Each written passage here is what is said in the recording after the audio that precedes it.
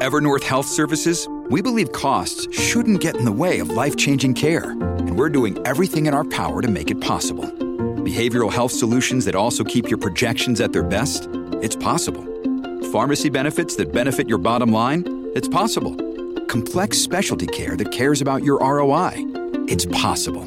Because we're already doing it. All while saving businesses billions. That's Wonder made possible. Learn more at evernorth.com/wonder. This episode is brought to you by La Quinta by Wyndham. Your work can take you all over the place, like Texas. You've never been, but it's going to be great because you're staying at La Quinta by Wyndham. Their free Bright Side breakfast will give you energy for the day ahead. And after, you can unwind using their free high-speed Wi-Fi. Tonight, La Quinta. Tomorrow, you shine. Book your stay today at lq.com.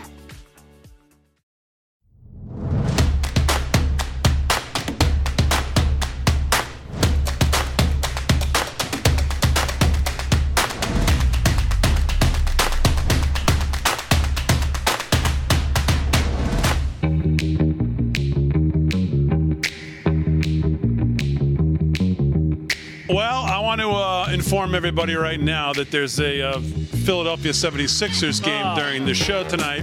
Delgado, I want to let you know right off the bat because look out during the commercials. It's going to be oh my goodness. You know what's going to happen. Yep. So it's just going to be take cover time, maybe, or it could be good if they're if they decide to show up tonight and win game 2. So I might be slinging something across at the TV, literally. Live from Studio 6B on a Wednesday night. Glad you're in. Lots to do, lots to get to tonight, as it seems each and every night there is. Rick Delgado's going to do the news. How are you? I am well. How about yourself? Very good. How was your day? It was busy. It was busy. I was finishing up the What Even Is That for tonight. Oh, what even is that tonight? Yeah. 9 o'clock? Right here on a Wednesday night. What is the subject of your What Even Is That? Let's see. Handy-capable? I'm sorry? Handy-capable? Handy-capable. Yes. I don't even know what that means. All right. Good. That's your clue. Okay. That's why they call it a clue. All right. Excellent. Get one. All right. What even is that? 9 o'clock. Slick Rick's going to be doing sports all night. Slick Rick, how are you? I'm doing great, Big D. How was your day? My day was marvelous. My night, we'll see. Well, that's good. You had a marvelous day. That's a good adjective to put on it. I always like that. Marvelous day. I had a good day today as well. You know what have you heard Luke Combs' remake? Fran, have you heard Luke Combs' remake of Tracy Chapman's Fast Car? I haven't heard that. No. Oh, I really like it. Really? Haven't heard it. Buddy of mine just went to see Luke Combs. You know what I like about it is he kept it very, very close to her original, which needs no work, no remaking. It's a great song. Classic. And he does a good job of it. I like him anyways, but I specifically like that remake he did. Sounds really good. Production on it's good. Engineering on it's really good. It's real good sound, rich sound. And, of course, he sounds great on it. It's a good remake. Well, see, that's my problem with remakes. If they sound too close to the original, then why did you remake the song? Well, because he's got a different voice than she does. And, I know that. Not many. I don't think anyone else has anyone else covered that song other than when she put it out? Probably in the 80s, right? I don't know. It's got to probably be Simply Red or somebody like that, but I don't know. I'll have to look up if anyone else has covered that. But he's good. I like it. He kept it close, but it's still different enough to be. It's a good cover. Elizabeth Gillies covered it. Oh, okay. I don't know her version. I don't even know her. Is that Mickey Gillies' relationship to Mickey Gilly? Not at all. I have no clue. A lot of love for Gordon Lightfoot last night. Got a lot of emails and texts and all kinds of communication on the Gordon Lightfoot. People really resonated. Spending some time listening to the music. Fran picked out the music. It was great. And people liked it. So you know what I think part of it was? And I found myself doing the same thing, not realizing, oh, that was him too. And like, oh, yeah, I remember that song. Yeah. And like, oh, yeah, okay. Yeah, great stuff. Yeah. So I think it kind of reminds people of some songs from the past that you forget about, that you have good association with or a good memory of, and be like, oh, I remember that song. Slick Rick, you'll be happy to know I saw the great Harry on the Highway today. Oh, he is. Yeah, over at the America's First Warehouse. I went over there, and I had some really nice people come up to me to tell me how important the show is to them. This show. Really? Yes, very nice, lovely lady came up to tell me. A husband came over and said, "I just want you to know you got my wife through the midterm elections because I thought she was going to." And I said, "Well, I thought we were going to lose it." And then she came over and she said, "He's telling you the truth. You did." And then a nice lady came over to me and just said, "I just want to let you know how much we appreciate what you guys do. You make it fun. You make it whatever." And she just used a just beautiful description of what the show means. So it's nice. And Harry always tells me, got to get out there, got to talk to the people. There's a lot of people out there. Can't be stuck in the studio. So we're going to try to do that. But I guess Harry's right. I hate to say it. Get on the highway, Big D. Come on. But Harry on the highway is over at the America's First Warehouse tonight, working on David Zier's special with the J6 families. And I saw Joe the Box, the owner of the America's First Warehouse, and he says some of the footage that they're showing tonight that possibly has not been seen. Maybe this is stuff that Tucker had that he never got to. I don't know, but I think he said no one's seen it. He said it's tremendous. So keep an eye out for David Zier's special on Real America's Voice here coming up. Do they have a date yet for when they're going to? I don't know. Broadcast? I don't know. I told David Zier when he's done tonight, if he wants to, if we're still in the 8 to 10, 2 hours, if he wants to, if he can make it here, drive here, and pop in the studio, he's more than welcome. So we'll see if he does that. But yeah, just have him stop in for hour number 3. I still got a lot of requests for hour number 3. So yeah. But the Harry on the highway is good, Slick Rick. He said to say hello. Rick, he didn't say to say hello to you. Well, I'm not sure why, but I'm sure he wants to. So, so the Federal Reserve was out today at 2:00, and I don't know, just not. I don't know. He knows more than I do, so I guess I should just play along. But I just thought, man, like read the room, Jack. Read the room, see what's going on. But no. He tells us the banking system is strong, and I'm just wondering, as really a lay person when it comes to all this, I try to listen and learn and read, but I don't know nearly as much as a lot of people. How many more mid-sized banks need to fail for the system to not be resilient and strong? I just wonder. 2 of the top 3 bank failures in history we've seen in the last 3 months since March. Now, today, he raises rates again to put us to 5 and 5.25 at the federal funds rate. Doesn't even commit fully to a pause. Says, well, we're going to take it data dependent and da. And then throughout the day, if you could throw up my screen, Aaron, here's Pacific Western Bank. They're pretty decent size. Well, they only tanked 70% today. That's it? Down to $3.61. There's the chart. If you're a shareholder, this is you now thinking, hello? Here's Western Alliance Bank. They were down 4%. And maybe next on the list. That's their chart. Here's the sell-offs in banking stocks today. When you find gold, there's one green. Zion's Bancorp, okay, 11% in the green. Western Alliance down 25.94. PacWest at this time was down 54. You can't see it down there, but now down 70. And I don't know. He tells us the banking system is resilient and strong. I don't know. I don't get it. Yeah, it's like the same people who tell us the consumer's hanging on. Yeah, it's funny. I got this from Mises. I don't know if you visit them much. I would assume you do. But they're saying they've got a headline here and a story about Charles Schwab and other big banks that may be secretly insolvent. Well, there's been questions about Schwab now for probably 3 months. I've seen the CEO on CNBC probably 3 times in the last 3 months trying to calm fears that there's anything wrong with Schwab. So right. That does not surprise me. And according to this, Charles Schwab had over $173 billion in assets marked as held to maturity. Yeah, to maturity, probably 10 years. Yeah. A lot of these bonds these guys bought have 10 years, and now their mark-to-market on their balance sheets is underwater. And they've got deposits that are also leaving the bank. People are taking their money out of these mid-sized banks and moving it to Bank of America, Citibank, and J.P. Morgan. And effectively, we're nationalizing the banking system. I mean, that's effectively what's going on. And they're not going to say that. But when you look at what the FDIC is doing, basically taking on a silver platter and going, here, J.P. Morgan, pick this up. Yeah.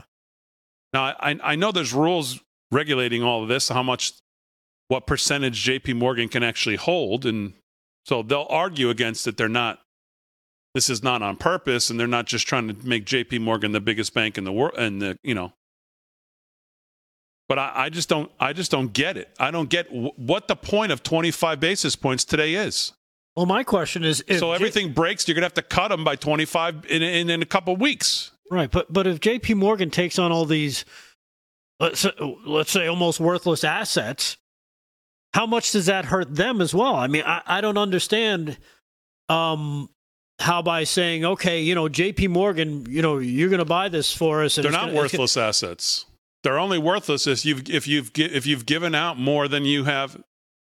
Right, but when your balance sheet is upside down, they're not that they're worthless. It's just that you can't make it to maturity.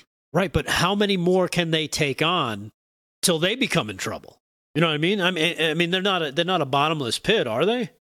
J.P. Morgan has I don't know what the assets under management are, but big time. There's no chance of that happening. Right, but aren't their assets also losing value? I mean, it can't be just, all these other banks, all their assets are in trouble, but our assets are good. Yes, it is, because these guys didn't hedge their risk against getting off of zero.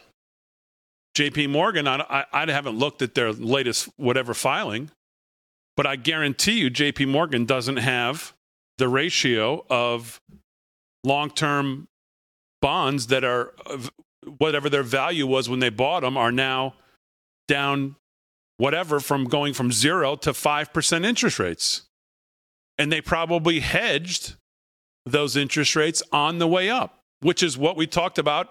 Not Silvergate, whatever the other one was there. So was it Silvergate? That they didn't. The one in Cal, the first one that went down. Oh, Silicon Valley, right. Right. That there was no hedging. They did no hedging from 0 to 2.5. Then he started raising by 50 basis points a hike. He did 4 of those in a row. They never hedged. I saw my man meet Kevin today. Oh, you Democrat. That's fine. He tweeted out something about the banks, and again about the same idea. Here it is. He said, looking at PacWest, stock is down 55% as the bank is potentially next to fail. In their annual report, there's more clear talk about demographics, race, and gender than risk management procedures. Time to replace demographic charts with competence charts. Go woke, go broke. And here you go. Asian, black or African American, Hispanic. This is what it was the same thing over at Silicon Valley. You saw these people with these titles, all this woke nonsense, DEI nonsense. This is what they're focused on. They weren't focused on hedging against their long-term mortgage-backed securities or bonds that they bought, that when we go to 0 to 5% on the federal funds rate, oh, guess what? You're going to be underwater. And then you get a run on the banks because people think you're in trouble, and it's nighty-night, sweet prince. That's it. And it happens quick. So the Fed today, again, I don't get it. I just don't get it. You're going to have more banks failing or being taken over, and they're going to have no choice but to cut the 25 that they just raised today. We'll see how long. Maybe I'm wrong. We'll see. All right, just getting started on a Wednesday. Sports and news coming up.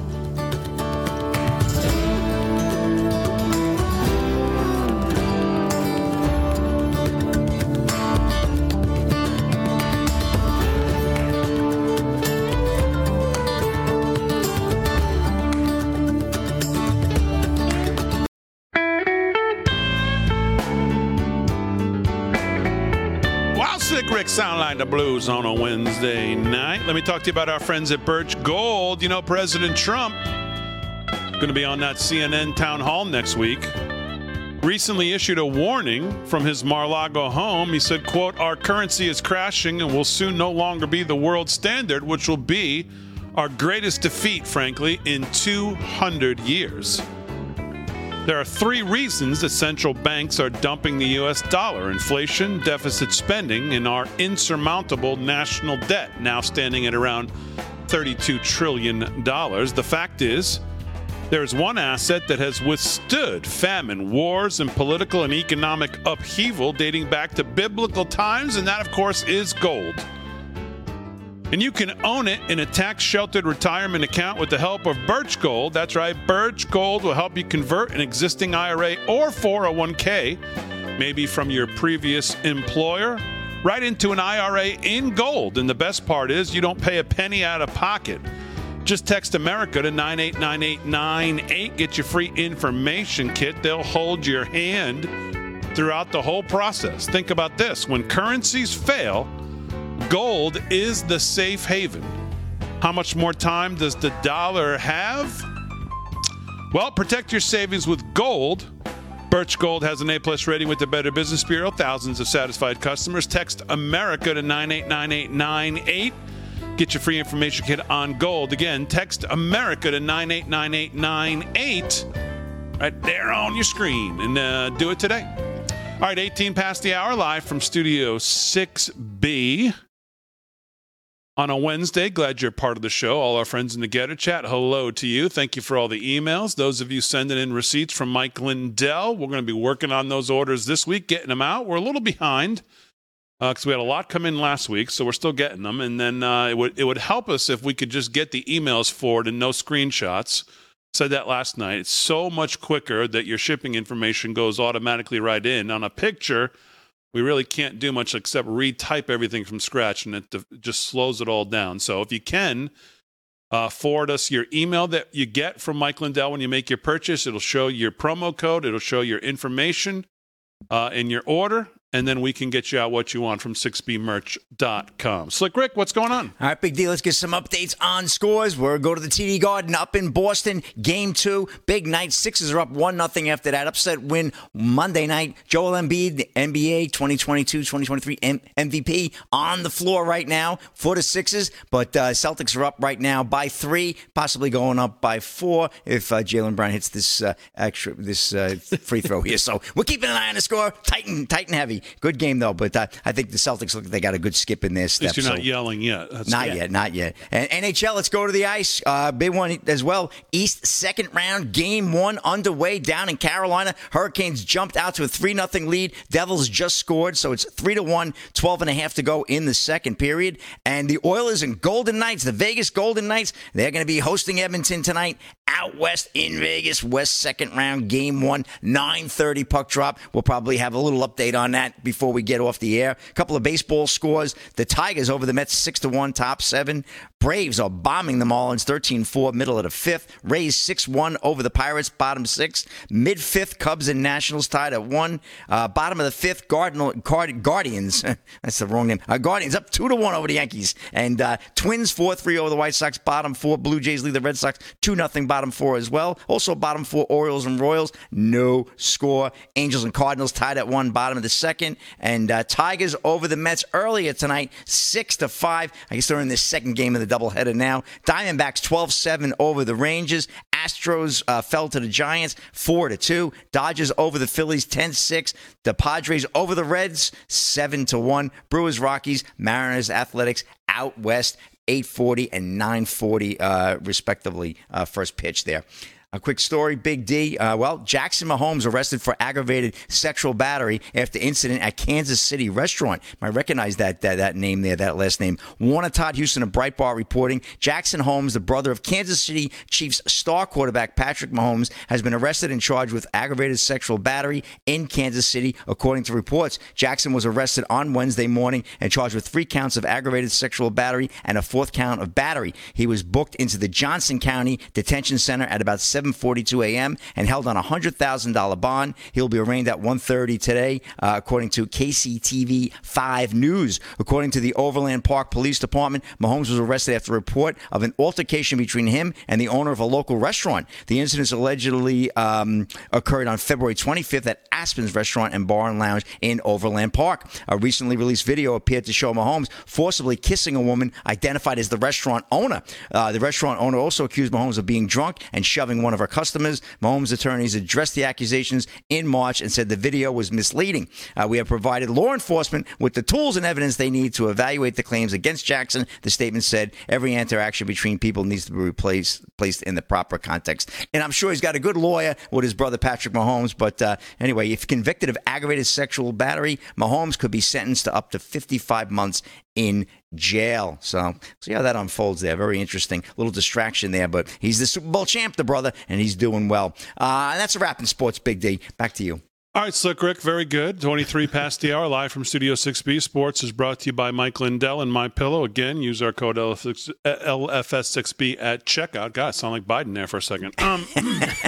So speaking of Biden, probably the news of the day, and it kind of broke later in the day that I saw it, was this letter that broke from addressed to the Honorable Merrick Garland. Thank you. Dear Attorney General Garland and Director Christopher Wray, we have received legally protected and highly credible, unclassified, remember that word for right now, whistleblower disclosures. Based on those disclosures, it has come to our attention that the Department of Justice and the Federal Bureau of Investigation possess an unclassified FD 1023 form, that's an FBI form, that describes an alleged criminal scheme involving then Vice President Biden and a foreign national relating to the exchange of money for policy decisions. It has been alleged that the document includes a precise description of how the alleged criminal scheme was employed, as well as its purpose. Based on the alleged specificity within the document, it would appear that the DOJ and the FBI have enough information to determine the truth and the accuracy of the information contained within it. However, it remains unclear what steps, if any, were taken to investigate the matter. The significant public interest in assessing the FBI's response to this information, as well as growing concern about the DOJ and the FBI's track record of allowing political bias to infect their decision-making process, necessitates exacting congressional oversight. The DOJ and FBI appear to have valuable, verifiable information that you have failed to disclose to the American people. Therefore, Congress will proceed to conduct an independent and objective review of this matter, free from those agencies' influence. Chuck Grassley and James Comer. So I don't think it's too short to call that a bombshell release, a bombshell accusation. And of course, the biggest word in that whole thing is right now the one that says unclassified, because the danger here is going to be what happens to this document between now that this is out in the public and when they've asked for it, which I think is like a week. I think they have a week to turn it over. They have till next Wednesday to turn it over. Uh-huh. And let me just go to the audience here. We'll come back and do news. Why don't you in the chat right now give me a percentage that you think Comer and Grassley, the chance of them getting an unclassified FBI document about this subject matter before next Wednesday, as it lies in there before we knew about this, however long this document's been around. Give me the chances of you think them getting a truthful, accurate, and still unclassified document as they've requested here. Let me know. We'll discuss when we get back.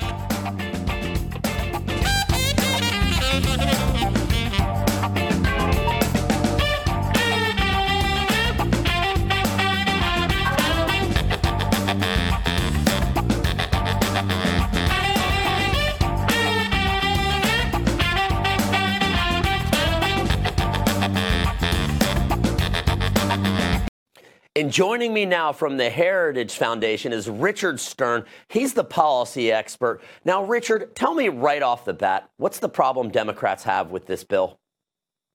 Oh, so here's the thing. They want to control more of your paychecks. They want to trample your rights and freedoms. And they understand that this bill is what conservatives say it is. It's a plan to reduce the government, to give you back your freedoms, and to give you back the money that you worked hard to earn, not to let the government keep. Explain to our viewers why the country even needs a debt ceiling. We're one of the few countries in the world, I believe, other than Sweden, that has this. Why do we need this? What the debt ceiling does is stops the government from stealing all of the money that you've worked hard to produce. That's why we're one of the few countries that have it, because of our tradition of actually caring and respecting about the freedoms and rights of our people. It's really interesting what you had said to me is that the government's out of money, but the people are not. They're just out of your money. So tell me right now, is this going to pass or not? Oh, I think it's going to. If you look at what's going on right now, the Democrats have no plan. So they missed their opportunity. They keep talking about passing a clean debt ceiling. You can read that as a blank check with your name on the bottom that you're handing to Joe Biden. They haven't even put that on the floor. They have no plan whatsoever. They know that with inflation this high, with interest rates this high, with unemployment starting to creep up, with wages not keeping up with prices, they know that they're dead in the water. So honestly, I'm very optimistic that we're going to get this plan through. And that's Richard Stern, the director of the federal budget for the Heritage Foundation. Thank you for joining Real America's Voice. I'm Christopher Carter in Washington, D.C. All right, 31 past the hour. Much thanks to Christopher Carter for all the great pieces we play just about every night here that we get from him. Great stuff. Slick Rick's doing sports. Rick Delgado's going to do the news. And what even is that? Top of the hour. Aaron and Fran holding it down as always. We'll get back to the Biden breaking news today. Steve Nelson has a piece in the New York Post about it. We've got some video from John Solomon, Marjorie Taylor Greene, some other people who have seen some of this. We'll get to some video of them, but let's do the news right now. News is brought to you by our friends at Early Treatment Meds, earlytreatmentmeds.com, all one word. If you're looking for that high dose of vitamin D, ivermectin, whatever it is you're looking for, they've got it. earlytreatmentmeds.com. Use our code LFS6B at checkout, 50% off whatever you put in your cart. Rick Delgado, what's going on? All right. Besides that. Well, that was going to be my lead story, but we'll get back to that later. Here's another story, and I think we reported this when it first happened, but there hasn't been much. And then, of course, today came out a big call on Twitter. I don't know if you saw it, regarding Jamie Foxx and his medical mystery. A lot of people, including his daughter, again, calling for prayers. It almost seems 3 weeks into this, there doesn't seem to be much happening in terms of Jamie Foxx. But then all of a sudden, while people are, freaking out on Twitter over asking for prayers, Jamie Foxx has spoken out for the first time this evening, suffering from a medical complication in April. Foxx took to Instagram, writing, "Appreciate all the love and feeling blessed." Now, this is interesting because there's something else that I found. It's also been reported, when this first happened, it was reported that Jamie Foxx had a stroke and that things didn't look bad. His family rushed to his bedside. He had to be revived. There were some really major things happening in terms of his health. But it was also reported today, and I found this on Twitter. Remember I talked to you about the Leonardo DiCaprio testifying in that money laundering scheme with the Fugees guy?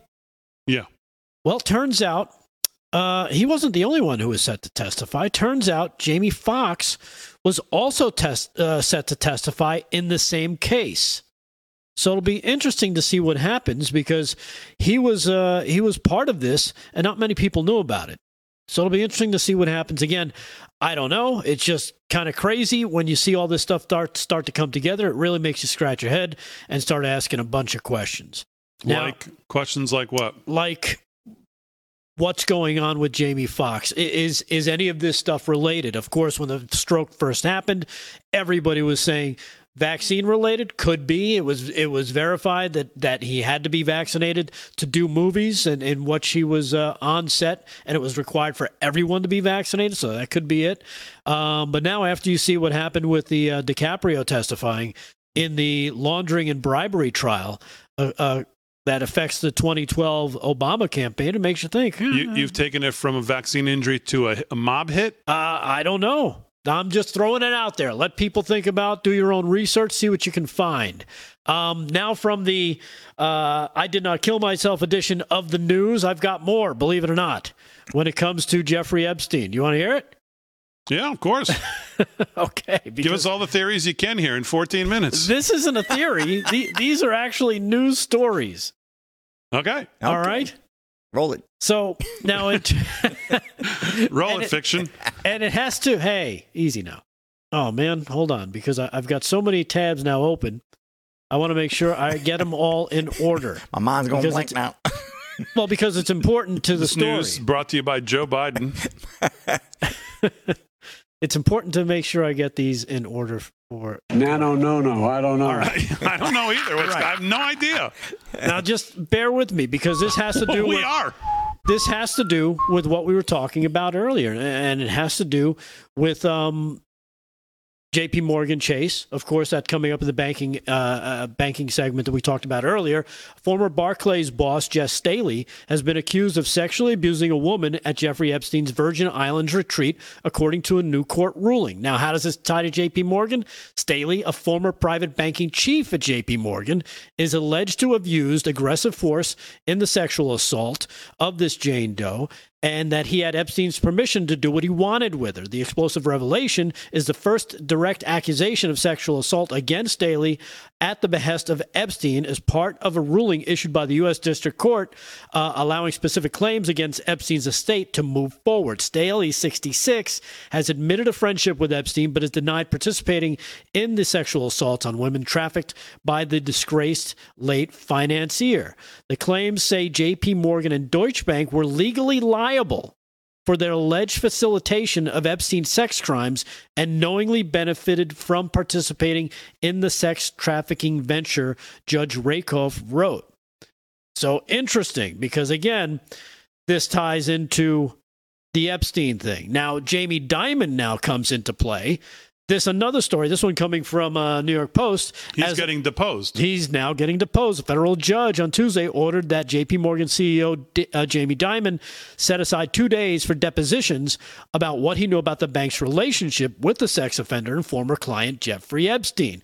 The largest U.S. bank faces lawsuits seeking damages from women who claim that Epstein sexually abused them, and by way the Virgin Islands, where the late financier had a home. J.P. Morgan is separately suing former private bank chief Jess Staley, claiming he concealed what he knew about Epstein and should cover the losses that may occur in the two lawsuits. So now, again, J.P. Morgan, Jamie Dimon is now being dragged into this Epstein thing. And now, if you remember back at the end of December, early January, the U.S. Virgin Islands AG, who filed the case against J.P. Morgan Chase, well, surprisingly, she was relieved of duties days after she filed this, and the same time that President Joe Biden showed up at the U.S. Virgin Islands for a little bit of R&R.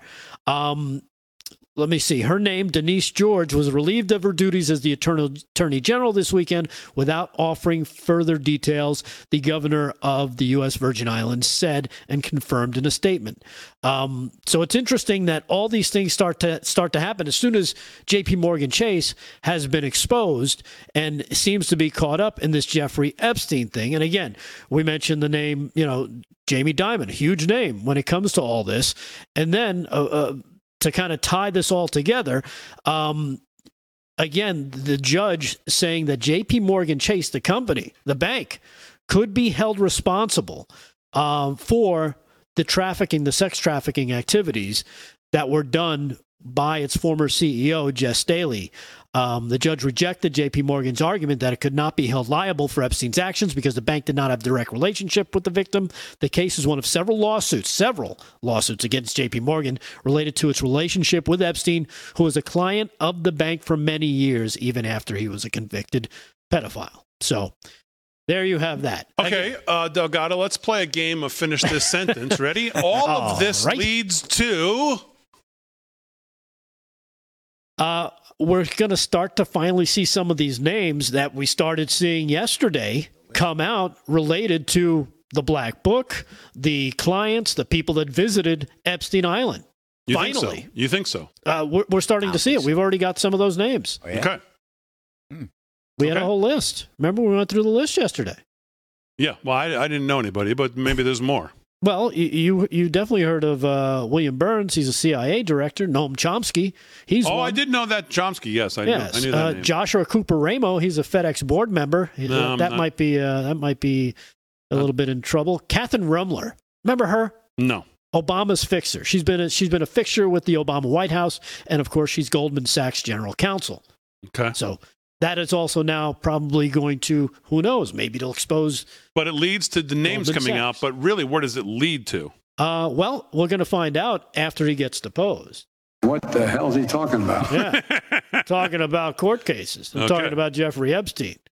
And that wraps up this edition of I Didn't Kill Myself edition of the news. Okay, very good. There. All right, very good. So a couple things on the Biden. Now, if we had a press in this country that was all interested in actually doing their job, the corruption that's there in the Biden family to be written about, investigated by someone other than just Miranda Devine and John Solomon, and maybe a few others, Biden would have already been impeached and removed from office already. Forget even what broke today. And your mind starts wondering. Are you going to do a theory? Is that I might do a theory here. All right. Your mind starts to wonder, all of this stuff with Trump, you start to wonder if it's all with Bragg and with Atlanta in Georgia, and then Jack Smith in D.C. You just wonder if it's all kind of being built up there so that they can kind of just go, well, I mean, I know you got this with Biden, but hey, look over here. Don't forget about the shiny objects over here. Don't worry about if it's all just in the end to protect Biden. Because it's like every day we get something. Yesterday, Fox Digital had something about new emails that show that Joe was meeting with Hunter's people in the White House. Yeah. That was yesterday. Now today you got this bombshell. So I looked up what this FBI form is.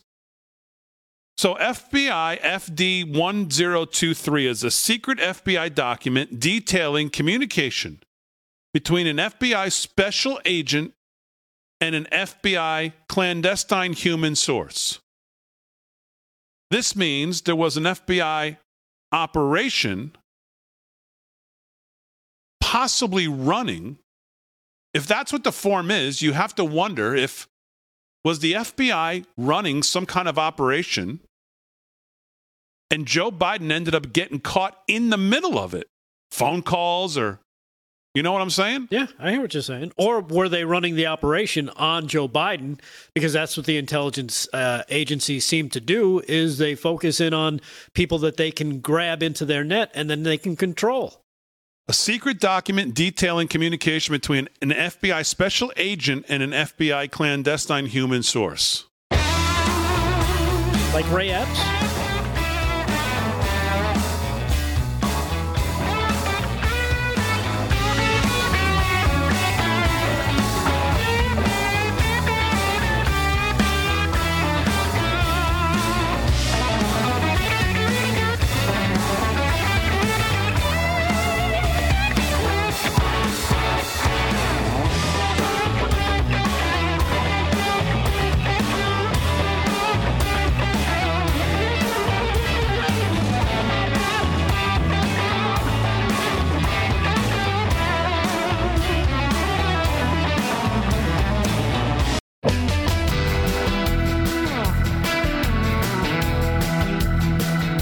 All right, 13 to the hour, live from Studio 6B on a Wednesday night. Hey, look what the cat dragged in here. You leave the studio door open, you never know who's going to show up. The great David Zier has joined us. Mr. Zier, how are you? Good. Can I stay here tonight? You can stay. You got it. You know you have an open invitation. You can Always. you can stay as long as you want. Thank you so much.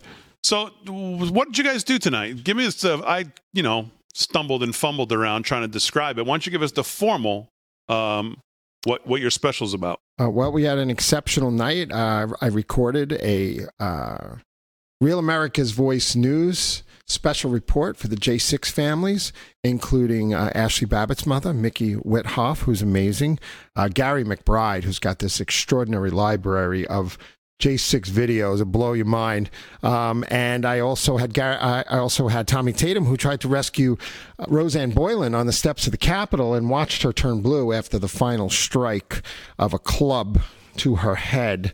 And, they brought her back inside and tried to revive her, but it was too late. And it was a great lineup. And Nicole Reffitt, whose husband, who was a roughneck, an oil driller from Decatur, Texas, whose son turned him in before J6 on December 26th, contacted the FBI, and he was at the rally. The son apparently was indoctrinated and brainwashed in the liberal school system, and made him hate his father for his conservative views. And what was extraordinary about what happened is that he didn't do anything wrong at the J6 event. He was standing on the stairs, and he's being charged with obstruction and all these other things, which carry a sentence for 20 years.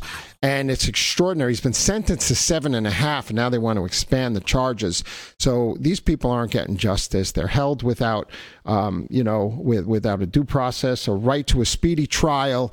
And her story is amazing, and you got to hear it. So we will be airing that special in a couple of days. I will keep everyone apprised of when that will air. But these people were truly amazing. We had a live studio audience at the America First Warehouse, and we have John Solomon coming for a live event, special report on May 17th, and others, and Gordon Cheng coming in June, and so it was a really special night, and we got to hear the truth about what really happened on J6. And Donna Fiducia from Cowboy Logic joined us via phone in the last block because she's done so much for Mickey Withoff and the J6ers and the vigils that they hold. Yeah. So if you want to hear, what really happened on January 6th, you could talk about this stuff for 8 days, so it's hard to encapsulate it in a one-hour special. Yeah. But we tried to make it the most impactful. I got great video. I got video that most people haven't seen, including picture of Ashley Babbitt punching somebody. That's what I was just going to ask you, because who was breaking the windows. She didn't want them destroying the property. So when I came over there earlier this afternoon to see the Great Harry on the highway, and I saw you, and you were getting ready and all that, the first thing Joe the Box said to me, the owner of the America's First Warehouse, was the footage. Talked about the footage, and I was unclear on if it was footage like that, the footage that Tucker had also gotten and then didn't, showed one or two nights and then never showed it again. So what was the surprise footage, or where did this footage come from, and why has no one seen it? People on the panel think that Tucker was giving footage that was acceptable to them to release. And most of the footage has been available that we showed on the special report, but most people haven't seen it. And this picture of Ashley Babbitt trying to tell everybody to stop destroying the property and breaking the glass to the doors, and she was yelling through the doors, get back up, and she actually struck a man who wouldn't listen and was continuing to break and damage the doors. But a lot went on in that hallway, and they were led down there. They were not escorted, but they were followed by Capitol Police, and nobody asked them to leave. Right. So we have got extraordinary footage of that, and we also have a footage of Capitol Police, 8 of them, striking a man, beating him, and there was 8 of them on top of him. Maybe that was unnecessary. And time will tell as more of this video gets released. We also have video and closed circuit video of Capitol Police inside the Capitol, taking people out of the tunnel, and people were getting hurt. And so we'll see, where that goes.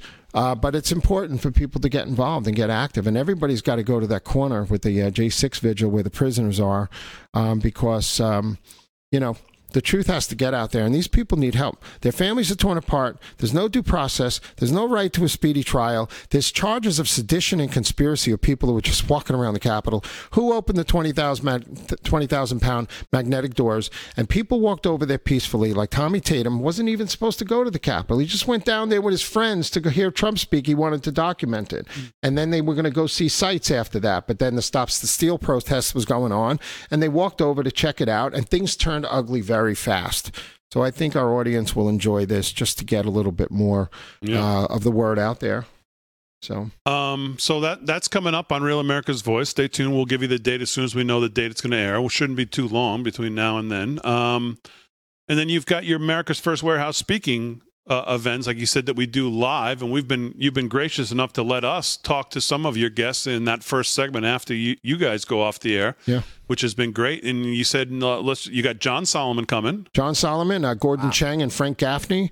Working on Trevor Loudon and working on Carrie Lake. We'll see where it goes. But great events. I got some exciting things going on. I covered Trump in New Hampshire last week. I'm going to Iowa next Friday. He'll be in Iowa because that's an important state for him. Boy, I tell you, obviously I love everybody you mentioned, especially the great John Solomon, who will join us tomorrow night to talk about his new children's book that's out that I saw. But I'll tell you, the most important one for me that I'll be most interested in is Gordon Chang. Yeah. Given what is going on in the world right now. It's timely. It's timely for sure. And tomorrow night I'll be with the Vietnamese for Trump at Mar-a-Lago. So that should be a great, because I interviewed Vietnamese for Trump up in New Hampshire. They're a strong thing. They came, they're boat people. They were invited by Reagan to come here. They're very conservative, family values. They love America, unlike a lot of people here. Yeah. All right. David Zier in the America's First Warehouse. Keep an eye out for the J6 special and then all the great stuff he's got coming up. And, of course, you always see him here on Live from Studio 6B. And if you want to hang here, you can hang. And if not, thanks for stopping in and letting us know what's going on. And we will obviously promote the special when we know the air date. So thank you so much, guys. Really. Let's do some sports before we run out of time, and then we'll do some more when we get back with Slick Rick. Sports is brought to you by Mike Lindell and My Pillow. What's going on, Slick Rick? All right, update on some scores right now. Up in Boston, Celtics looking good with a commanding 47-38 lead over the Sixers. 4:56 to go in the second. Philly up 1-0, and Celtics are looking to hold serve here and win this game tonight. So we'll see what happens with that. Some other good games last night. The Knicks came back and beat Miami Heat, and now they tied that series 1-1. That's East first round as well. And the Lakers, much to Damon's chagrin, did beat the Golden State Warriors last night on the road in Golden State, and now they lead that series 1-0 as well. We'll have track of all the NBA games. And also, let's get to the NHL. The Devils right now trailing the Hurricanes 3-1, end of 2, looking to get the first win there, the Hurricanes, to go up 1-0 in Game 1. And the Golden Knights in Vegas hosting the Oilers, 9:30 puck drop. We'll keep you updated on that as well. Give you a couple of quick scores. Looks like the Mets are in trouble. Tigers 8-1 right now, end of 8. Braves continue to beat up on the Marlins, 13-6, bottom 7. And the Rays over the Pirates, 8-1, bottom 8. Cubs and Nationals tied at 1. I'll get to one really quick story here, Big D. U.S. track and field gold medal Olympian Tori Bowie dies suddenly at the age of 32. Warner Todd Houston, a Breitbart. American gold Olympic medal winner in track and field, Tori Bowe, has died unexpectedly at the age of 32, according to reports. The former sprinter was found dead at her home Tuesday, according to TMZ.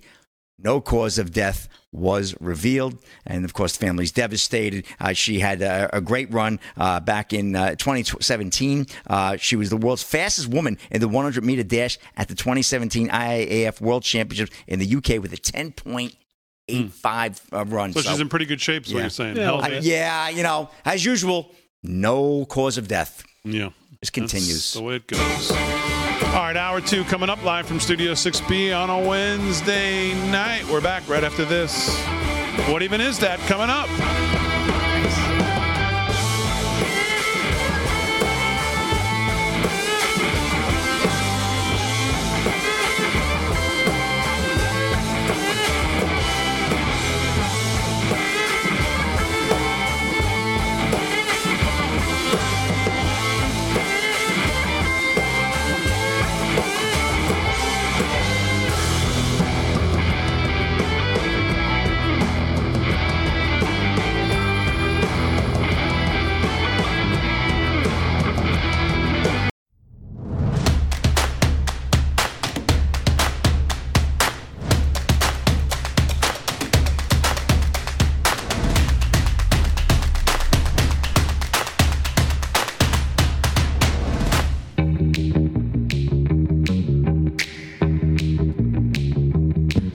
From Studio 6B, as I smashed the desk with my microphone on a Wednesday night, hour 2, 9 p.m. on the East Coast. Glad you're in.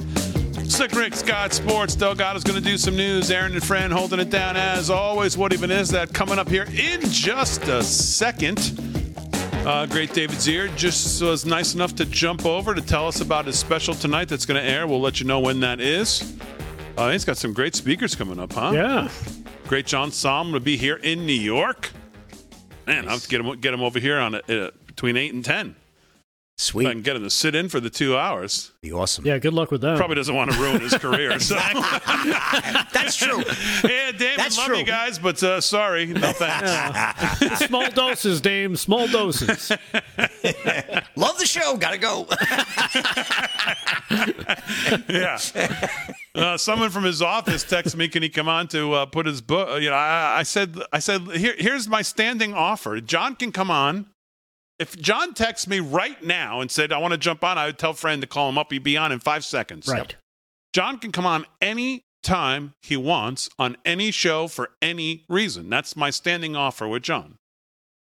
So, but getting him here in person for that, we're going to test the limits of our of that friendship. Yeah, something like that. It's like, wow, I really liked you over text, Damon. John, where are you? I had to catch an early flight. Well, that sounds like Harry in the background. No, it's not. I'm not in New York anymore. He's not driving me back home. Well, I can't blame him. So, all right, live from Studio 6B. It's time now for one of my new favorite segments here on the show. And that, of course, would be Rick Delgado with What Even Is That?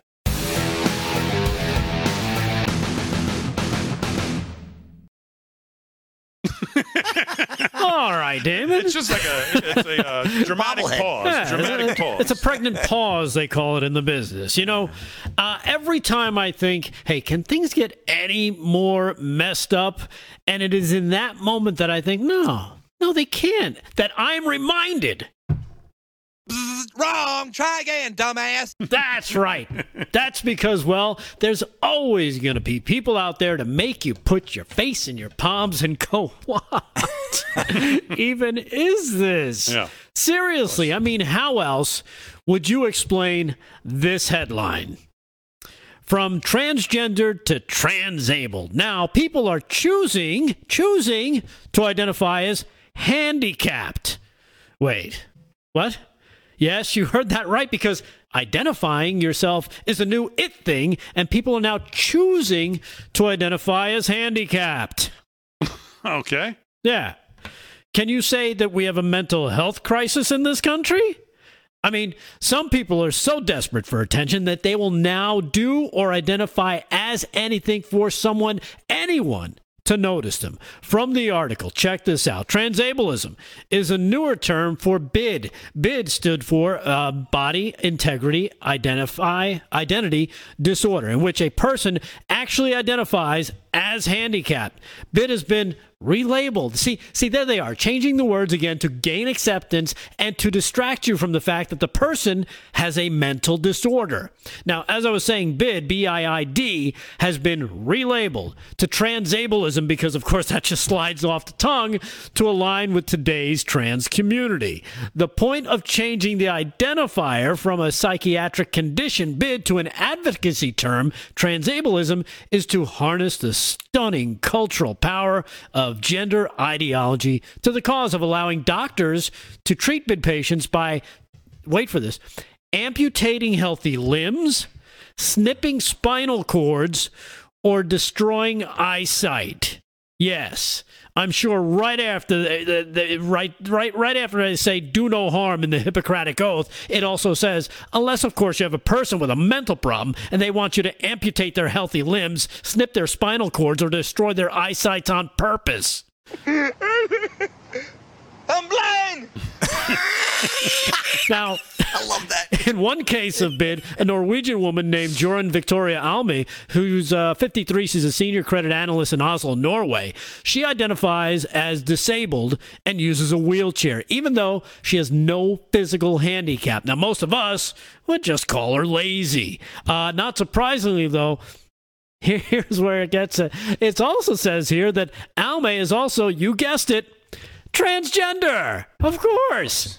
Almay said in an interview on the morning show Good Morning Norway that's been a lifelong wish to have been born a woman paralyzed from the waist down, because nothing says you're of sound mind than pretending to be handicapped. I mean, hey, I get it. It's cool. You get a nice parking spot right up there at Walmart, or maybe you want to identify as being mentally challenged, so you can watch your favorite daytime TV show and really feel like you belong. Yeah. Or maybe you just want to identify as blind, like Nancy here, so she can claim ignorance to the fact that her husband, Paul Pelosi, is the Tyler Durden of the men's only 2 a.m. Naked Hammer Fight Club. And you know what they say? First rule of Pedo Club is don't talk about Pedo Club. Right. But no, really, nothing to see here, folks. But the craziest thing, though, is that this whole thing, it's not new.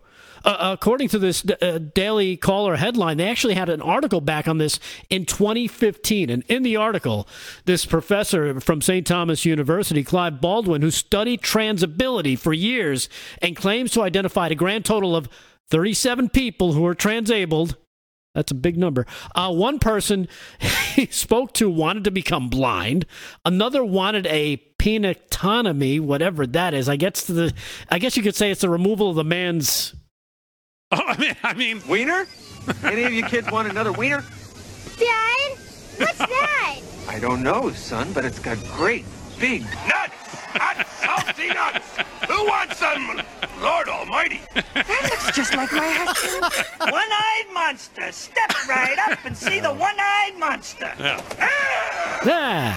See, I guess you learn something new every day. Yeah. Look, the bottom line is this. The acceptance of the whole trans nonsense is further opening the doors to the acceptability of non-treatment of obvious mental illnesses. And until we get comfortable with pushing back on all of this, the left will continue to try and use and abuse these people they claim they have an affinity for, all the while weaponizing these damaged people to further confuse and obfuscate reality, which just so happens to be one of the tenets of Marxism. And if you've been paying attention, as you see from this headline, we now find out that Chelsea Clinton and her pals seem to be really into sexualizing kids as early as they can. Sorry, Chelsea. It's going to be a no-go on the pedo. Damon, back to you. All right, Rick Delgado with What Even Is That? So, well, that's about the strangest thing I think I've ever heard. Oh, I found something else that's going to really poach your potato the next one. But yeah, that's some crazy stuff that people are actually that they actually seek out doctors who will do this to them. That's the craziest part, and that the doctors will do it. Man, oh man. So transableism, get ready. They're going to demand you accept them for who they are, and you'll probably see them on the next Bud Light advertising campaign. Unbelievable. All right, Rick Delgado, what even is that? More news with him coming up as well. Sports with Slick Rick. So let's get back to the Biden breaking news tonight.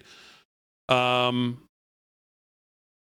Solomon, let's get to a couple of different videos. Number one, Solomon had on Representative Scott Perry to talk about this. And here's a little bit from that discussion. Senator Chuck Grassley and House Oversight Chairman James Comer released a letter divulging that there is an FBI document. It's known as a 1023 form. It's a form used when you're handling a confidential human source and he or she provides sensitive information. There is a form that the FBI has in its possession alleging, including allegations, that President Joe Biden, as vice president, was part of an influence peddling scheme to trade policy for money. It's an allegation, but it stands in FBI documents. And Senator Grassley and Congressman Comer want to know, did the FBI investigate that, or did they sweep that under the rug like so many other things in the Biden world? We're going to start right off a little different format today. I'm going to bring my co-host Amanda Head in from Los Angeles. We're very lucky. We got just a few minutes with him. Congressman Scott Perry, one of the most important voices in the investigation of Hunter Biden and all things accountability in Washington. He joins us. We're going to bring him right in at the top of the show here, Amanda. Congressman, great to have you. Thank you for taking a few minutes with us. Well, it's great to be with you, John. And, we keep talking about this, and I keep saying, where there's smoke, there's obviously some fire. And there seems to be, I keep on saying there's a lot of smoke, but every day it's even more. And, of course, this revelation, we've been going through the suspicious activity reports. We've been looking at the news reporting, and as you know, I sent a letter because I have concerns, and many people have concerns that the FBI and the IRS is only looking at recent activity. Meanwhile, we know for sure, because Hunter Biden said so in his laptop, and so did his associates, that he essentially evaded paying taxes on hundreds of thousands of dollars. John and Amanda, you try that at home, and you're probably going to jail. So we want to make sure that that the law is being meted out even-handedly. But of course, these revelations about an FBI whistleblower lead to a couple things, which not the least of which is, was Joe Biden involved in some influence peddling thing, or is it, is this racketeering at the grander scale? And what has the FBI done about this? Is this a case that's already been closed because it's investigated, or has it been swept under the rug? And if that's the case, who's making those decisions? And can we trust the FBI to actually seek justice fairly for all Americans, or is it justice for some and then other folks get a pass? That's what we need to know. Yeah, there you go. Go ahead. No, I was just going to say, woof. And, when you hear some of the things that they're talking about, bribery is one of the main words that comes out of that whole thing. MTG was on War Room in the afternoon. Here's what she had to say about it. It's a smoking gun, and I'm just curious, because the Biden family has been engaged in business deals with basically every country under the sun, right? It could be Ukraine, Russia, China, Iraq, who knows? And if you're talking about not just Joe Biden, but the entire family, you just, increase the number of countries that they've done business with exponentially. Do we have any idea in terms of the time frame of this business deal, what country they were dealing with? My money's on China. Maybe Ukraine, since they've gotten a pretty favorable treatment from the Biden regime as of late. But do we have any kind of insight into what exactly this deal, this pay for play, what exactly, at least on the pay side or even the play side, what was exchanged? We do know. We do know the country, and it's more than one. But I can't reveal that at this time. We've got to work our process on the oversight committee. But this is something the American people deserve to know about. And I want to tell you, I am so grateful for the dedicated work of our staff on the Oversight Committee. I'm so grateful that Jamie Comer is the chairman of Oversight. And I'm also very grateful to Senator Chuck Grassley for working with this whistleblower and helping bring him forward to help us have this information. And I want to make something very public right now. This whistleblower fears for his life, is fearing for his life. So, I ask for prayers for this whistleblower, prayers of protection for his life and all. All right, more with this when we get back.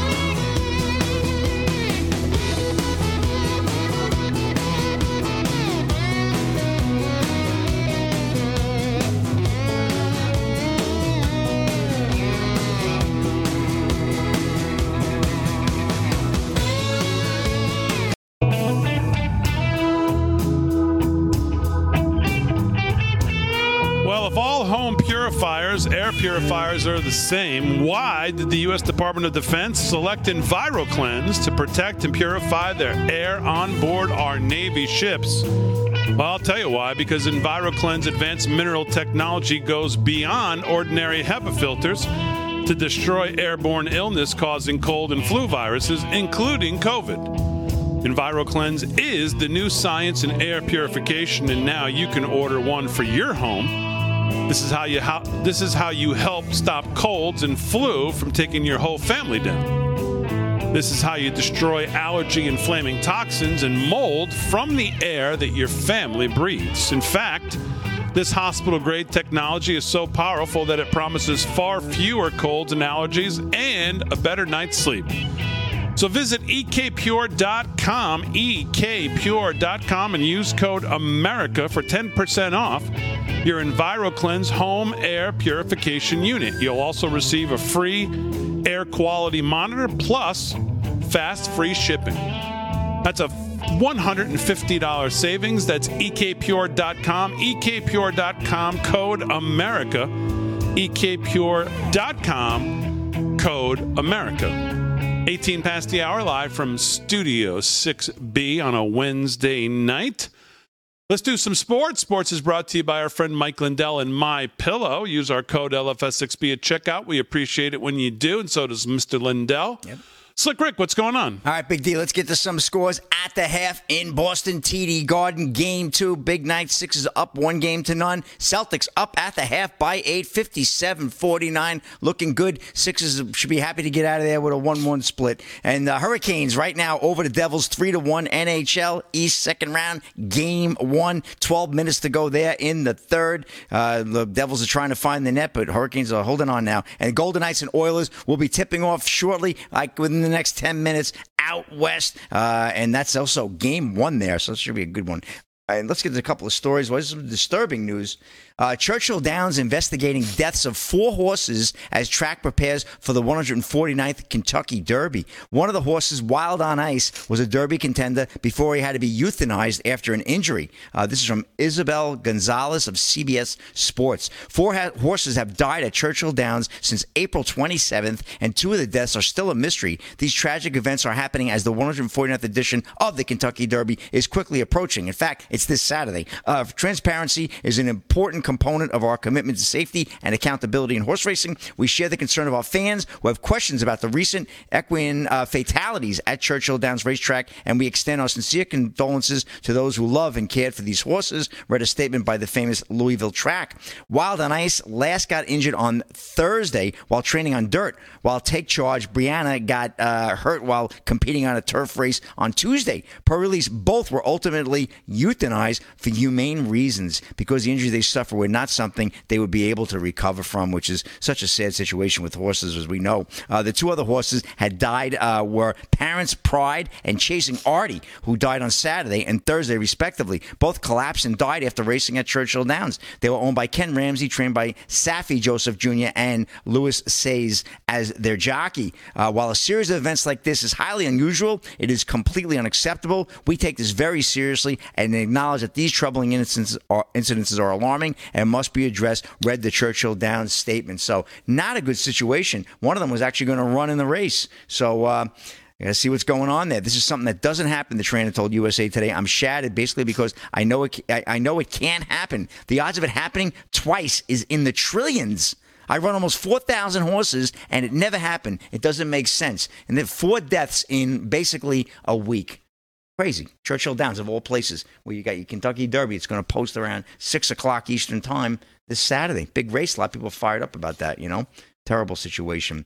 And, well, one more quick story, Big D. I want to get to this one. We got to see now. May have a cancel culture here. I don't know. Hockey fans in shock after PK Subban's words about pop star live on air. He could get canceled for this. This is Andreas Lilinas of Hockey Beast. PK Subban was a great hockey player and a real character off the ice. Played for the Canadians. It wasn't surprising he shortly after announcing his retirement was approached for a job as a studio analyst and panelist. And he's been doing a great job at ESPN all season long. Subban knows the game, he knows the content, and he's really entertaining to watch. This season, the NHL on TNT crew has stolen all the headlines, but many have praised Subban for his work in front of the camera and for doing his best to grow the game. But that last night, he said something that got fans talking, and a beef with the famous pop star might very well be on the way. Subban talked about the Toronto Maple Leafs performance during Game 1 of the second round of the playoffs, and he wasn't impressed. The Florida Panthers looked hungrier, and they eventually won 4-2. PK Subban feels like the Maple Leafs are missing something, and they need something to happen. Subban suggested that the Leafs pack a Lizzo-sized lunch, quote unquote, if they want to do better in Game 2. So Lizzo is one of the world's top performing pop stars at the moment, and Subban's bashing of her surprised a lot of fans. Of course, they came out on social media, absolutely slammed him, and they said the PK for saying pack a Lizzo-sized lunch. Yeah, exactly. Really, he said, well, it's because they're saying he's fat phobic. That's a new one for me. Fat phobic is the word that's out now. So people are saying they just want to watch the game without making criticism of women. They took it way too far. He was having a little fun, but, you know, Big D, got to watch what you say on TV. We know that. And that's a wrap in sports. Back to you. Okay. I mean, that's I don't think she even tries to hide it. Yeah, I mean, saying pack a Lizzo-sized lunch. I mean, that's a big lunch. Yeah. That's all he's saying. Pack a big lunch. Well, cancel culture. I just wanted to get that in there. PK Subban. All right, Slick Rick. Very good. We'll do some more sports. Let's do some news with Rick Delgado. What's going on? All right. Well, story breaking out of Dallas. Seems like a ransomware attack is hampering the Dallas police station. City of Dallas confirmed that a ransomware attack compromised a number of servers in its system, including the Dallas Police Department's website. CBS News J.D. Miles reported that the outage impacted the department's computer-assisted dispatch system called CAD, which directs police to emergencies and other calls. The issue forced 911 call takers to manually write down instructions for the responding officers, who were able to respond through their phones and radios. So kind of interesting. And in a statement earlier this afternoon, the city said it's working to isolate the ransomware to prevent its spread, to remove the ransomware from infected servers, and to restore any services that are currently impacted. The statement also said that it's working to assess the full impact of the attack, but that so far the impact on North Texas and North Texans was limited. So this was a DDoS attack, did you say? I didn't hear the beginning. This was a ransomware attack. Ransomware. So they locked up the computers and... That's what it says. It took a lot of their servers offline that provide website information to the public in the area, plus the computerized assist system for the police. Yeah, I'll tell you. I know I've talked about this before, but the amount of money that it would take to firm up some of the energy grid from an EMP attack and some of these things that you just don't ever hear spoken about. This country really needs to do some serious thinking about where we're vulnerable in the new age of, these kind of attacks. Because you hear this and you just think on a grand scale, where are we vulnerable? Right. And it seems to be all over the place. Remember, I think it was last year, we had a lot of, I don't know if they're still happening because nobody seems to be reporting on it, but people shooting at the power grid at specific stations, which it of course affects the running of these things. So firming things up, especially whether it be EMT or some type of other human attack on the infrastructure, you would think would be a no-brainer. But like you said, you don't hear anybody talking about it. Yeah. You absolutely don't. All right, live from Studio 6B on a Wednesday, we'll do some more news. We'll play a clip from our friend John Kennedy today. He had a Biden energy official in front of him, and he had just basically one question he wanted answered. I'll let you know how that went. Here's a hint. Not good.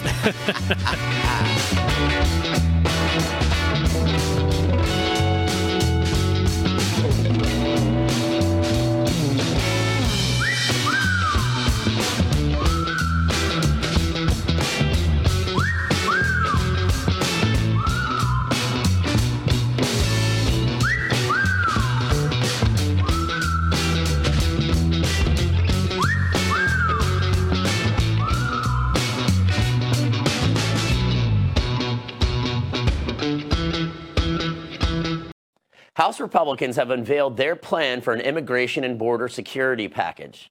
The legislation combines multiple bills that are supported by House leadership. The first is a Border Security Enforcement Act of 2023, which members of the Judiciary Committee debated and have passed. The second bill is the Border Reinforcement Act of 2023. It survived an intense debate in the House Homeland Security Committee and passed out of an 18-15 vote. The third bill is called the RIDE Act, which was also passed after a spirited debate.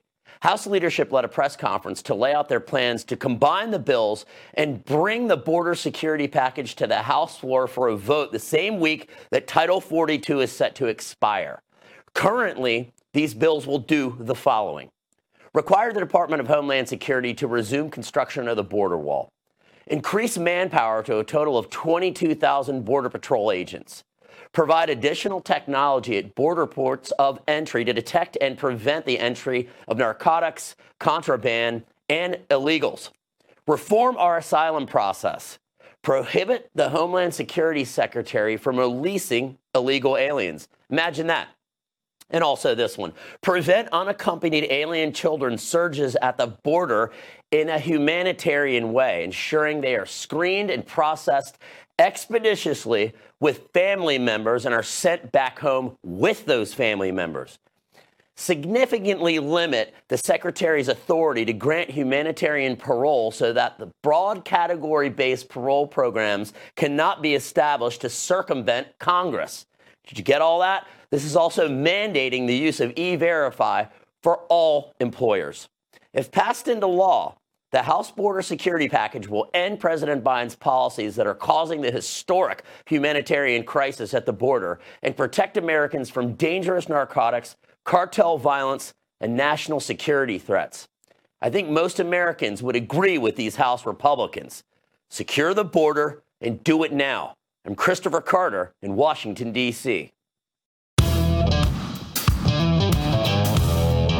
Fired up. You're a little angry there. Chris Carter seemed a little angry there. He's fired up. I'm done now. He's fired up. 32 past the hour, live from Studio 6B. Great piece by Chris Carter, as always. We thank him for them. You better on a be Wednesday. I better. I mean, he might show up at the studio. I know. Yeah. Slick Rick's doing sports. Rick Delgado's doing the news. What even is? That was at 9 o'clock. Aaron and Fran holding it down as always. You know, I've been keeping an eye on a couple things. Number one, where's the manifesto from the shooter in Nashville? Still don't have it. Oh, they just, there was a little bit of news on that. They're going to hold that back for a little while longer. Got more editing to do? Yeah, they got some more pages to rip out. Yeah. So, and the other thing is the Bud Light controversy. Not controversy, boycott. Of course, which there's too many Republicans that were telling us, take it easy, guys. Come on. I saw Eric Erickson today tweeted, and this kind of resonated with me. He said, corporate America should pay attention to this Bud Light issue. You are not witnessing a conservative, quote-unquote, boycott, but what you're witnessing is an American boycott. In 2016, Target store sales fell 7% after the company said men could use the women's bathroom. Now Bud Light sales have collapsed. Back then, the media could and did claim the 7% drop in sales was completely unrelated to the bathroom issue, even as Target then spent $20 million to renovate bathrooms to add private bathrooms. There's no denying the issue now. The bottom line is that Americans are not divided on the trans agenda, but actually pretty decidedly against it. The Fairfax Bar and Grill in Bloomington, Indiana is not a watering hole for right-leaning conservatives. It's just a bar filled with average Americans. When they told their patrons not to come if they were upset by the Bud Light stunt, the bar lost so much business it ended up having to apologize. Again, the wokes and media in their shared little bubble may not want to see it, but Americans spoke pretty loudly through their actions with Target in 2016 and now with Bud Light in 2023. Yeah. So, and like you said, this thing is still ongoing. It's not like, okay, we kind of showed them after a week or so and things are back to normal. It's not coming back. No. And they're talking about how this may have just killed that entire line for Budweiser. And if you think it stops at Bud Light, think again, because I know I'm of the mind of anything Bud Light, Budweiser, whatever brand falls under Bud. Guess what? I'm going to be trying a lot of new beers this summer. I mean, there's a lot of smaller brewers out there, local ones, that would much more appreciate, all of our business. All we got to do is give them a chance, and they won't try and throw some trans nonsense in our face. They just want to give us good beer. Yeah. Who make actual beer would be also another positive. All right. Well, yeah. It doesn't taste like whatever. Yeah, exactly. That's a good point, Fran. So, all right, one more thing, and then we'll do some more news. So, our friend Senator Kennedy. He's our favorite. Oh yeah. So he had one of these degrowth climate change creeps. In testimony today, beautiful. One of Biden's officials, and he had a question for him on their climate agenda. Now, we just did the Crazy Town climate agenda with the great George Carlin. It was one of our most viewed pieces this month on social media. And Senator Kennedy just had basically one question for the whole degrowth green utopia crowd. And, of course, that is that they want us to spend upwards of $50 trillion to go carbon neutral. And so here's the exchange with the Deputy Secretary of U.S. Department of Energy, David Turk. Have you heard of him? Of course not. No. Here's how that went. Percent of global emissions. Yeah, but if you could answer my question, if we spend $50 trillion to become carbon neutral in the United States of America by 2050, sure, you're the Deputy Secretary of Energy. Give me your estimate of how much that is going to reduce world temperatures. So first of all, it's a net cost. It's what benefits we're having from getting our act together and reducing all of those climate benefits. We're seeing. Let me ask again. Maybe I'm not being clear. Yeah. If we spent $50 trillion to become carbon neutral by 2050 in the United States of America, how much is that going to reduce world temperatures? The answer should be in degrees, Mr. Turk. Degrees is what we're looking for. Right. Here we go. Number and degrees. Here we go. This is a global problem. So we need to reduce our emissions and we need to do everything we can. How much, if we do our part, is it going to reduce world temperatures? We're 13% of global emissions. You don't know, do you? You don't know, do you? You can do the math. We need to. You don't know, do you, Mr. Secretary? So we're 13% of global. If you know, why won't you tell me? If we went to zero, that would be 13%. You don't know, do you? You just want us to spend $50 trillion, and you don't have the slightest idea whether it's going to reduce world temperatures. Now, I'm all for carbon neutrality, but you're the Deputy Secretary of the Department of Energy, and you're advocating we spend trillions of dollars to seek carbon neutrality, and you can't, and this isn't your money or my money, it's taxpayer money, and you can't tell me how much it's going to lower world temperatures? Or you won't tell me? You know, but you won't? In my heart of hearts, there is no way the world gets its act together on climate change unless the U.S. leads. Tell me how much it's going to reduce. You can't tell me. Either that or you won't. Yeah. Now, besides the whole scam of the whole thing, which is, of course, why there is no answer. It just amazes me, though, that's the best that this guy could be prepared for that question. How do you not know that question is coming from somebody? If you're there pitching your $50 trillion grift, how do you not expect to get something in the neighborhood of that question that you don't have any answer? You have no answer. Because, of course, ultimately, that's not really what this is about. It's not about the climate. No. It's not about reducing this or getting rid of that. It's about the degrowth movement of the American economy. And basically, they have no answer to questions like that. They've never even contemplated that. The money is what they're after because it's never ending in this situation. Well, it's the transfer of wealth, much like the never-ending wars are a transfer of wealth. Same with the whole green movement. Yeah, the crisis is secondary, though. Remember that the crisis of we've got 12 years till we're underwater. That was back in whenever Al Gore told us that when he was inventing the internet. The crisis is secondary. The regulations and the money and the power is always going to be first. Right. Yeah, and it's funny because I saw something on this on Twitter where they compared pictures of like a piece of land surrounded by water on both sides. I guess it would be a peninsula. But it showed it in like 1932 and 2023. It looks exactly the same.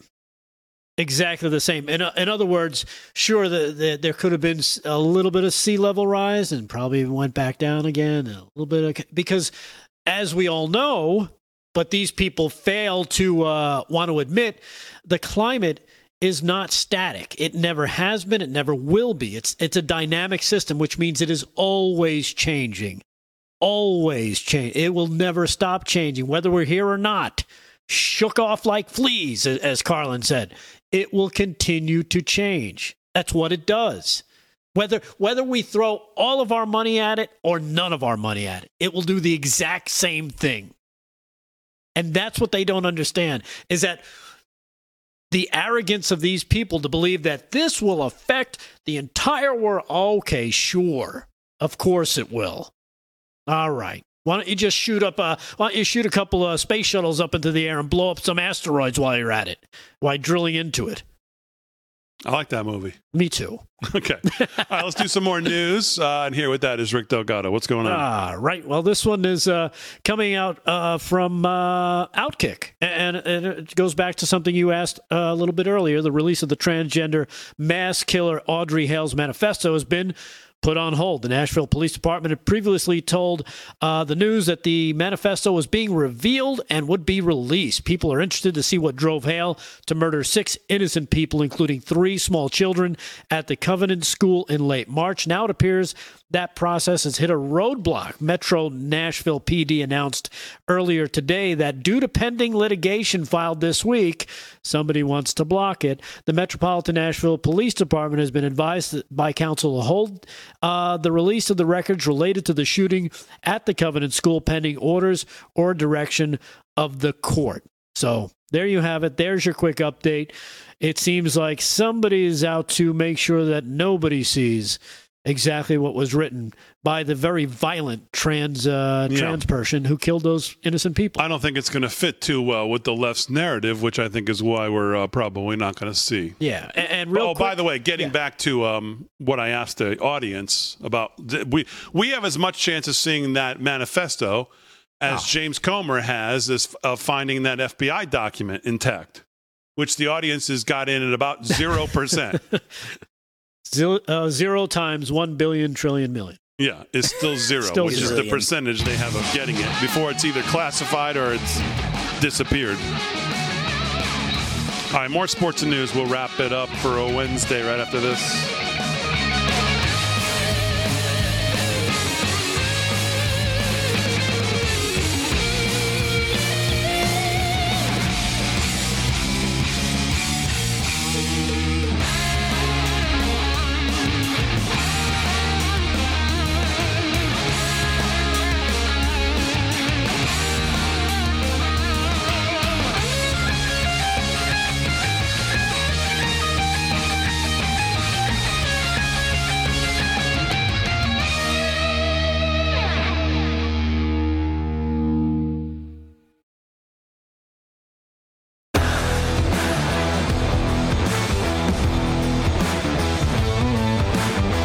All right, 13 to the hour, live from Studio 6B on a Wednesday night. Glad you've been a part of the show, everybody. As always, we've been doing some news, sports, what even is that? Aaron and Fran holding it down as always.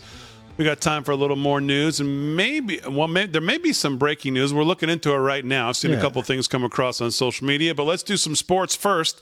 And here with that is Slick Rick Emirati. Sports brought to you by Mike Lindell. Use our code LFS6B. Send us your receipt. We'll send you free merch from 6bmerch.com.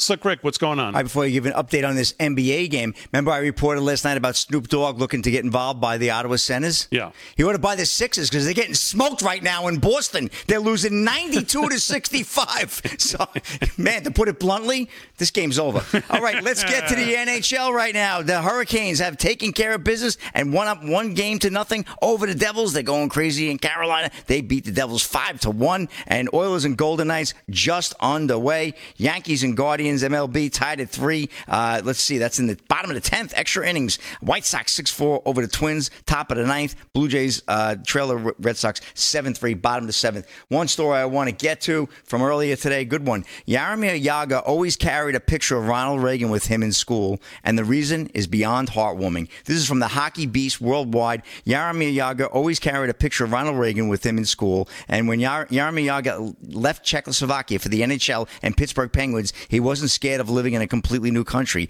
Jaromir Jagr had been a big fan of the United States since forever. A year before he got drafted by the Penguins in 1989, it was Czechoslovakia's revolution that allowed him to fulfill his dream of playing in the NHL. He perhaps would have made it anyways, but it wouldn't have been without a struggle. In fact, when he attended the NHL draft, it was the first time a Czechoslovakian player did so without a blessing from the government. Yager didn't feel strong for the Soviet Union, and neither did Ronald Reagan. He was the 40th president of the United States, and he identified the Soviet Union as the evil empire. And so did Yager and all of his family, especially since Yager's grandfather died in 1968 during the days of the Czechoslovakian freedom movement known as the Prague Spring. That's also the reason Yager plays with the number 68 on his back. Obviously, one of the greatest players ever, Hall of Famer.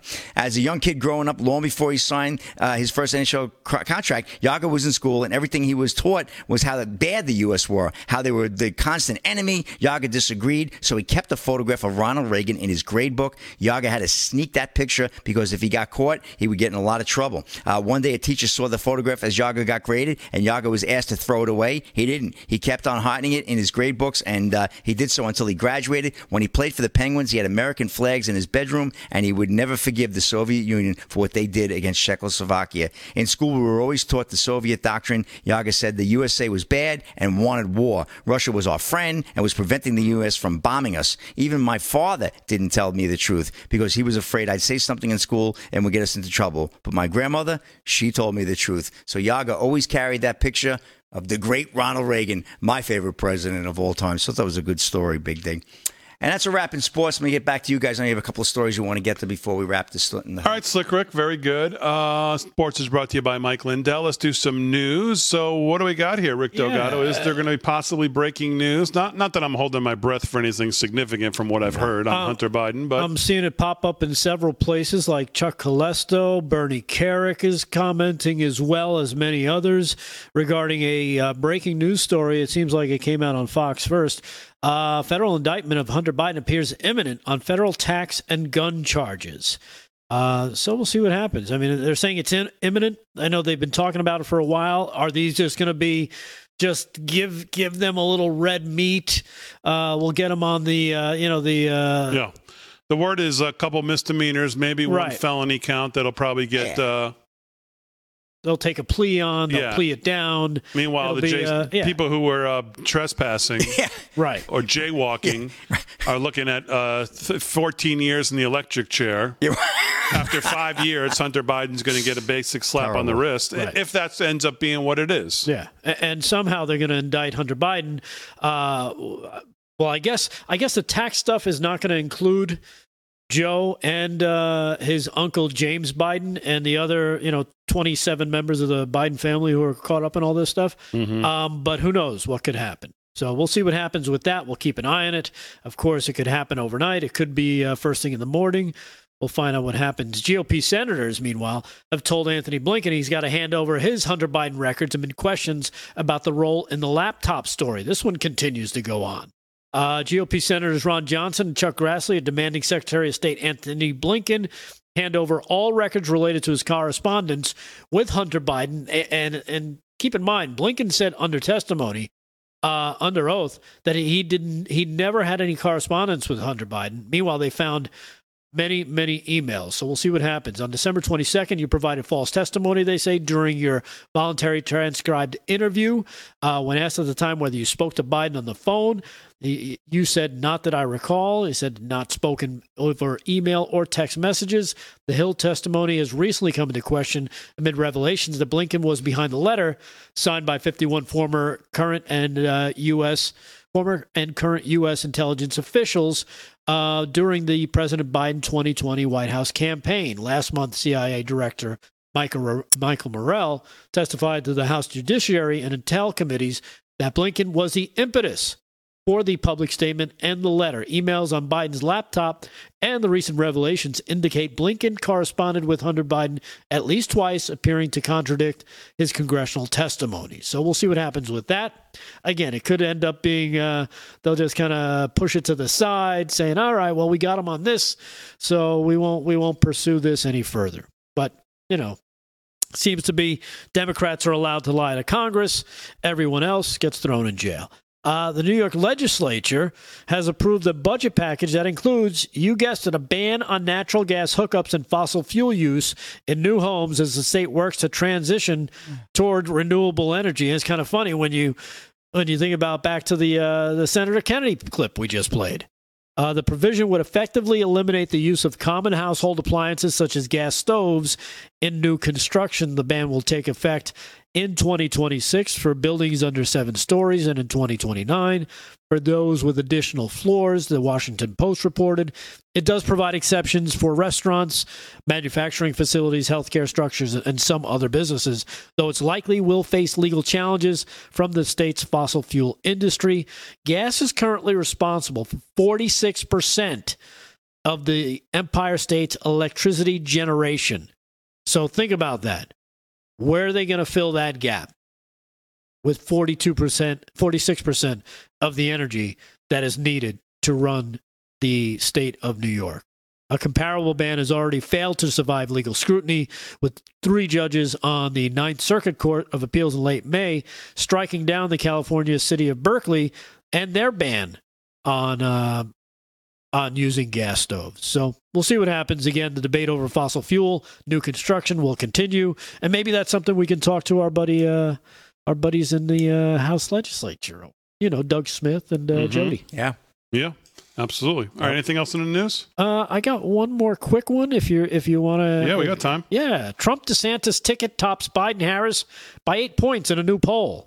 Yes, believe it or not, the majority of U.S. voters prefer a Trump-DeSantis ticket over Biden and Harris, won in a hypothetical 2024 general election race. The Rasmussen political media poll found respondents preferred the GOP ticket over the likely Democratic ticket, currently 51-43, and gives great insights into the 2024 election, said chairman and founder of Constitutional Rights PAC, Larry Ward. Trump does well head-to-head against Biden, but adding DeSantis makes the ticket even more powerful. So there you have it. I tweeted the other day a couple back-to-back tweets. One of them was from Paul Bedard, who I like a lot over at the Washington Examiner. Trump runs away, destroys Biden's got the lead, this, that, the other thing. Next one, no way Trump can win. He can't win. DeSantis is the only one who can beat Biden. I mean, it is so all over the map with these articles and these polling places. Whoever you get, one's got this, one's got the other. I mean, just throw them all out the window. And let's just let the chips fall where they may. We haven't even had announcements from people. We don't even know who's running. But as always, we salute our military, active and active, police, firefighters, first responders, EMTs, everybody on the front lines protecting us. Thanks, everybody on the show. Thanks, Aaron. Thanks, Fran. Most of all, thank you to live from Studio 6B audience. We'll see you tomorrow night, 8 p.m., right here live from Studio 6B. We'll see you then.